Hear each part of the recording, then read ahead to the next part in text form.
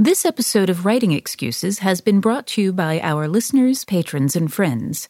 If you would like to learn how to support this podcast, visit www.patreon.com/writingexcuses.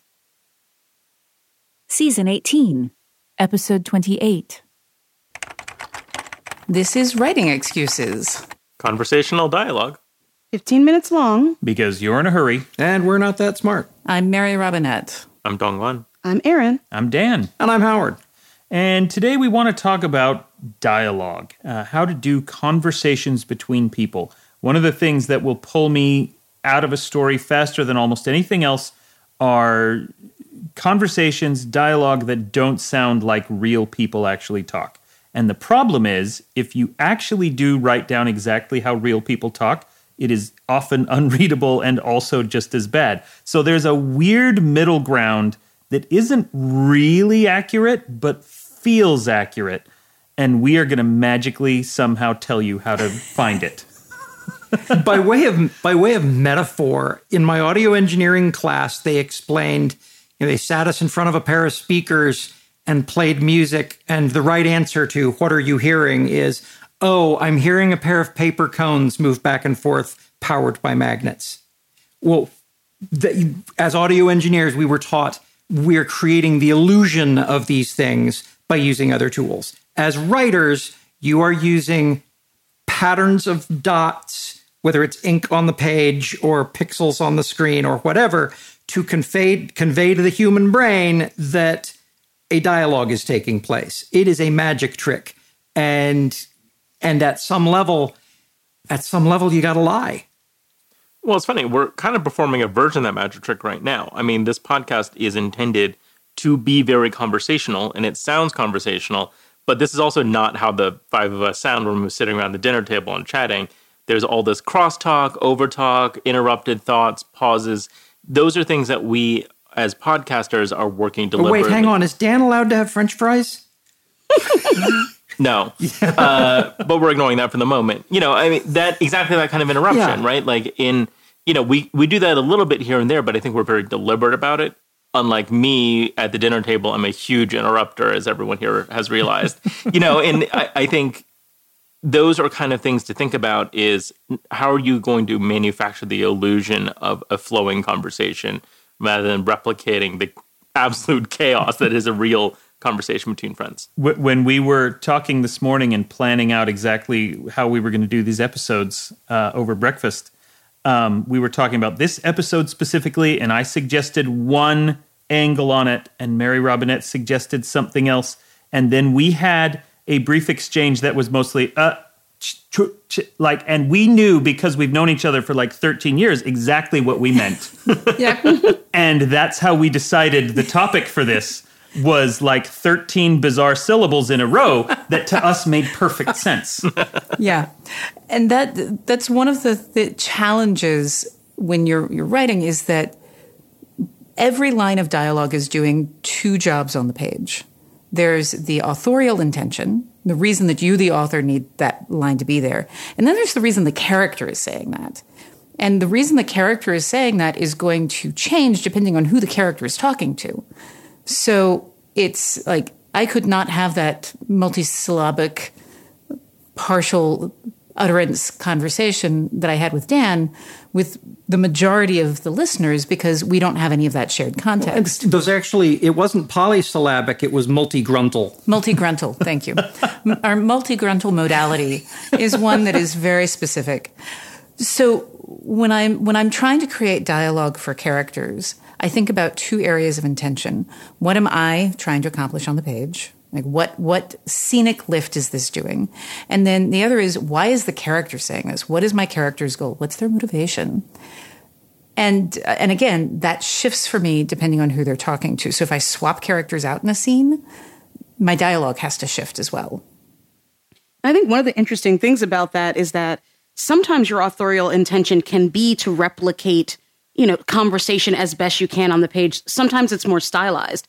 Any sort of dialogue can have a range from being almost, completely fidelity to the way that we speak with ums and pauses where you're trying to show that this feels like real life, to like very bantery where it's completely, no one actually speaks like that, but there's a fun in it. I think about Dawson's Creek when it came out a zillion years ago, and no teenager talks the way that they do, but there was a fun in hearing teens use this like very complicated language that they wouldn't in real life. So sometimes your intention is also in showing something with the dialogue style in addition to the dialogue itself. Or I think about Deadwood a lot with this, where most of the characters spoke in a very vernacular way.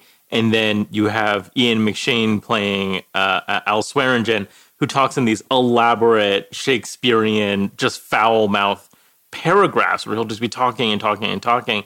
But it's one of the most delightful things to witness, and all the other characters seem to understand him, even though I, as the audience, I'm like, I barely figured out what he was trying to say there, but it was delightful. So, you can use that to great effect to communicate things about character in ways that play with what is naturalistic, but how the other characters understand and respond to that, I think, can also be very powerful. I'm going to talk about one mechanic just to start us off as an example of something that I see people doing on the page, and was something that I would do, is that you want the character to interrupt another character. In real life, when we're speaking, that interruption comes several words after the word that causes the character to want to interrupt. Most of the time on the page, you do the interruption right at that word. And so if you want the dialogue to seem more natural, then you go ahead and you let the character carry a couple of words past that interrupting thing. And if you really want to put a punch underneath that word for some reason, then you would have them interrupt right at that time. So like, if I were saying, we're going to be going downstairs, and someone interrupted me on the page, and the downstairs was the thing that I wanted to underline, it might be, we're going to go downstairs. Downstairs? How dare you say downstairs? Whereas in real life, I might say, we're going to go downstairs to downstairs. And it doesn't play the same. So you can think about that, like, why are you doing that interruption, and how are you playing with it? I like to think of conversational dialogue, conversational moments in books as a compression algorithm. And my favorite compression algorithm is the GIF or GIF, or we're not going to have that argument, where you pick key colors and you say, this color for this many pixels, this color for this many pixels. When I had a breakup conversation with a girlfriend in high school, we talked for like 3 hours. When you read a breakup conversation in a romance novel, when you see one in a rom-com, it is not 3 hours. What got compressed? What were the key colors? And how many pixels did they run for until the reader knew that that was the color that they needed? I don't know what the right compression algorithm is for everything, but I know that it has to be compressed because real conversations take a lot longer than they take in books. It's the way that no one says goodbye on the phone in a movie unless someone is about to die, right? Like, because otherwise you don't need that note of we're concluding the conversation. All the information has been communicated. We're moving on from here. This is, I think, as a side note, one of the reasons that so many people in fandom have difficulty with dialogue is because they have, in real life, is because they have learned it from film, television, and books where all of the small talk has been stripped out. Yes. Intriguing. And also so many things in romance and rom-com and drama, people will say such cruel things without any sort of warm-up or even any sort of justification because, wow, that's the punchy bit. And I'm sorry, people, don't learn to talk by what you see on TV because those people aren't being nice to each other. Well, it's also dialogue in fiction is designed to communicate the emotional state of a character, right? You are very rawly and directly trying to get what the character is actually feeling across to the other character, but really to the audience so they understand what's happening in this conversation. When I am in conversation with somebody about how I'm feeling about something, it is rare that I am directly stating it, right? I'm talking about effects, I'm talking about consequences, I'm talking about all kinds of other things that are ways to get them to understand what my experience is. But coming out and saying it directly is actually not a very effective way to get them to understand what it is that you're experiencing. And thinking back to that idea of the compression algorithm, one of the things I like to do when thinking about dialogue is try to read more uncompressed speaking. Anna Devere Smith, the playwright, her style of doing plays is to actually go interview people and then turn it into a one-woman show. She does some compression because otherwise it would be endless, but her technique is trying to remain fairly faithful to the way that people talk. And so listening to her do her shows, I'm like, well, that's pretty true to what a mildly compressed speech is. Now, what do I want to look at? A Marvel movie might have like super compressed, bantery stuff, and then trying to figure out where do I want to fall in between. Repetition is a great example. When I listen to her work or other things that are more uncompressed, we repeat ourselves. When you broke up with your girlfriend for 3 hours, I'm going to guess you said the same thing 18 different ways. And that's some of the stuff that happens in real life. But on the page, it gets repetitive in a bad way because you're not in the same moment. And so you can use repetition to make things feel more real because that's what happens. We forget where we were and then we come back to what we were talking about. Well, and this goes back into some of our previous conversations about format and about different types of writing. There are things you can do, for example, in a script that don't work on the page because of all the extra ums and so things that we kind of add in that sound very naturalistic, but reading them become very onerous. Let's pause now and come back later. At Parker, our purpose is simple.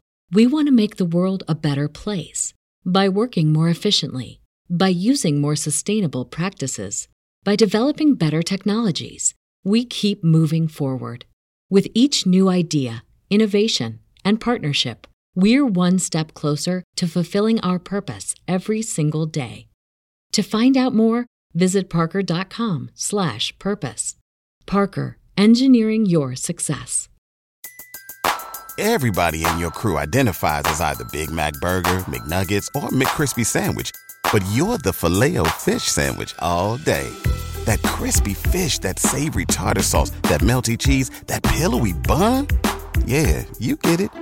Every time. And if you love the Filet-O-Fish, right now you can catch two of the classics you love for just $6. Limited time only. Price and participation may vary. Cannot be combined with any other offer. Single item at regular price. Ba-da-ba-ba-ba. I did not know how much I needed Kunk on Earth until I watched the first episode of Kunk on Earth. This is a comedy documentary, faux documentary of human history presented by Philomena Kunk, who is a character played by the actress whose name I've now forgotten. Diane Morgan. And Diane Morgan so brilliantly stays in the voice of Philomena Kunk. That's where half the comedy comes from. Her uncertainty when interviewing people, the self-consciousness coupled with the absolute certainty that she's right. My mate so-and-so, shared this with me on YouTube. No, really, the moon is a lie. I'll send you just need to see the video. I love Kunk on Earth, 30-minute episodes, which is the perfect length for this kind of comedy, available right now on Netflix. If you've ever wanted to learn lots and lots of things about human history, mostly correctly while laughing, Kunk on Earth. So as we come back in, I want to talk about a couple of tools to make your character voices distinct. Because when you've got two characters speaking to each other, in an ideal world, they sound like different people. Coming out of narrating audiobooks, there are 5 things that make a character voice, roughly speaking, 3 of which can be replicated on the page. I'll tell you the other 2 because it'll annoy you that you don't know them. They are pitch and placement. But the 3 that can replicate on the page are pacing, accent, and attitude. So pacing is something that you control with your punctuation. It is someone speaking with very long, fluid sentences, or somebody who's talking with like lots of parentheticals. I mean, sometimes they talk with parentheticals, but sometimes they don't. Like that kind of thing. Accent is about your sentence structure. It's not about replicating someone's like phonetic distinctions on the page. It's that the sentence structure is going to vary based on where they're from. When I'm talking to my parents in Tennessee, I will, my pronunciation doesn't change that much, but I'll do things like, I'm going to go on over to the store. And I'm like, I don't know what all of those extra syllables. Yeah. I don't Monogruntal. I don't know what all of those extra prepositions are actually doing. On over to, like what are we doing there? But that is rhythmically that is built-in part of the accent. And then attitude is about your word choice. So the words that you pick when you're mad at someone are very different than the words that you pick when you aren't mad at them. And it's kind of an all of the above scenario too. Mm-hmm. Like if you take what did you say and you're mad at somebody, it's like the actual did you say that changes. Yeah, I love that, like the where people come from impacting the way that they speak. One of my favorite things is that there are many languages where at the end of sentences, you basically say, are you with me? Some sort of phrase like, yeah, got it. It's like different languages have different words that go at the very end, but it's basically like, are you still with me as I am speaking? And if you have someone who comes from a culture like that, or you've invented a culture like that, you might have more check-in words at the end of sentences because that's part of their way of speaking that will come through. And I think something that's really important and interesting to consider is that none of us just speak in a vacuum. You know, everyone, it's one of my sort of pet peeves is everyone has culture, including you. So as opposed to thinking of changes in language as something that just other people do, it's why do you speak the way that you do? And then think about for your characters, why do they speak the way that they do? And what are they conveying about themselves that they may not even realize through the way that they speak? Love that. One of the things that I've been thinking about in the course of this conversation that I actually don't have a great answer for, but, you know, so much of conversation is nonverbal. It's facial expression, it's gestures, it's eye contact, it's all of these things, you know, and I think one of the struggles that we've all had living our lives, mostly mediated by Zoom these past several years, is those tools got much more difficult to apply. And so when you're doing just verbal dialogue, so like in Dark One Forgotten, we're not getting character gestures, body language, eye placement, all of that. All we're getting is what are they actually saying. So what are some of the tips and tricks to communicate the things that would otherwise be communicated by like a tag that's like, he sighed, he shifted, he, you know, whatever that happens to be. He broke eye contact in some way. Like, so the thing is that we've actually been doing nonverbal dialogue decoupled from body language since the invention of the telephone. So we know how to do that, and we're familiar with those patterns. What I find is that when you're trying to replicate that on the page, you want to look for the natural pause points, because anytime you put in body language, that's going to slow things down. So instead of saying, he paused, then you would say, he scratched his ear. What I find is that, again, the body language is, as you say, part of the communication. So he looked away. It's like, well, what did he look at? You know, what is that actually conveying? I'm very bad in my books. My characters do a lot of sighing, and I have to go back in and do a search and find replace to swap that out for other pieces of body language because it becomes inspecific. So if you want a really great example of how important all of these kind of nonverbal cues can be, jump on YouTube and go look up what I'm going to call the mother effer conversation from an early episode of The Wire. Yeah. Which is two characters who are doing what is essentially like a crime scene investigation, trying to figure out how a woman died, where the bullet is, all these things. The only word that they say over the course of about 5 minutes is not one we can say on this show. But because of their attitude, because of their vocal inflection, because of the way that they look at each other, you know exactly what they're saying and exactly what they mean. It is one of the most brilliant things I've ever seen. Flip side of that, another one of my very favorite shows is Justified. One of the things I love about that is how distinct the dialogue is. And so, yes, of course, it's a show, and so they're doing some visual cues, but going back to what Mary Robinette was talking about, how do you make all of your characters sound different? Watch an episode of Justified and pay attention to, for example, the way that they threaten each other. Wynn Duffy is kind of an outsider. He's not really a Southerner. He doesn't have that kind of slow, laconic way of talking that so many of them do. He's very clinical. At one point he says, if I see you again, I'm going to get a blowtorch and make you as small as I possibly can, which is just very direct and to the point. When Raylan Givens, who's the main character, wants to threaten somebody, he says in this very slow way, to Wynn Duffy, he pulls a bullet out of his gun, drops it on his chest, and says, next one's coming faster, which is such a beautiful way of encapsulating his personality, the way he solves problems, his absolute economy of words, but in a way that's completely different than Wynn Duffy's. One of the things about threats in particular is that they often say more about the character who's making the threat than the character who's receiving the threat. Because most of the time when people are making threats, they're actually signaling, this is something that I would find upsetting.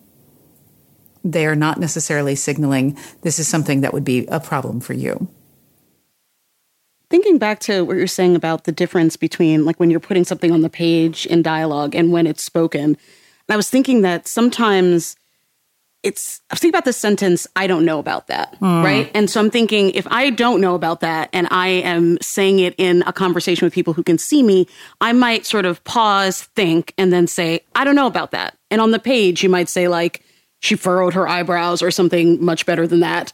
But in a dialogue, I might be like, I don't know about that. That's what I would do on the phone, because what I'm doing is taking that space where you would see me do the furrowing and putting it in a vocal, like I'm doing it vocally because you can't see me. That's what you do on the phone. And so something that's really interesting is to pay attention to the things we do when we're talking on the phone and figure out, is there a good place to put those in text? When do you lower your tone and whisper? When do you get louder? When do you extend vowels? And when do you get more clipped in the way that you speak, maybe because you're upset? And this circles back to what I think is kind of a 101 level, but we should all be reminded of it. Writing and editing rule as it might be for dialogue, which is that the rules for grammar and punctuation and spelling and whatever else for dialogue are much less rigid than for other things, because we don't put commas where they necessarily are supposed to go when we're speaking. Play with that. There have been a lot of times when I've had to stet something from a copy editor because my grammar has been egregious, and I have to go back in and say, no, that was meant to be egregious because of the way this is supposed to read. But in checking what the copy editor has written, I'm like, let me make sure that reads correctly. I didn't accidentally spell a bad word, did I? No. Okay, we're cool. One other thing I want to point out is that what feels like naturalistic dialogue also follows trends and evolves over time. What was naturalistic in the 1950s was the screwball comedy, which was incredibly fast-paced, had a very specific accent and cadence. Then we entered the 70s, where it was this very naturalistic, this is how people really talk. And, as audio changes, as technology changes, as our expectations change, right now we're in the era of mumblecore movies where it's almost impossible to tell what anybody's saying because of the way the sound is mixed and the way dialogue is written right now.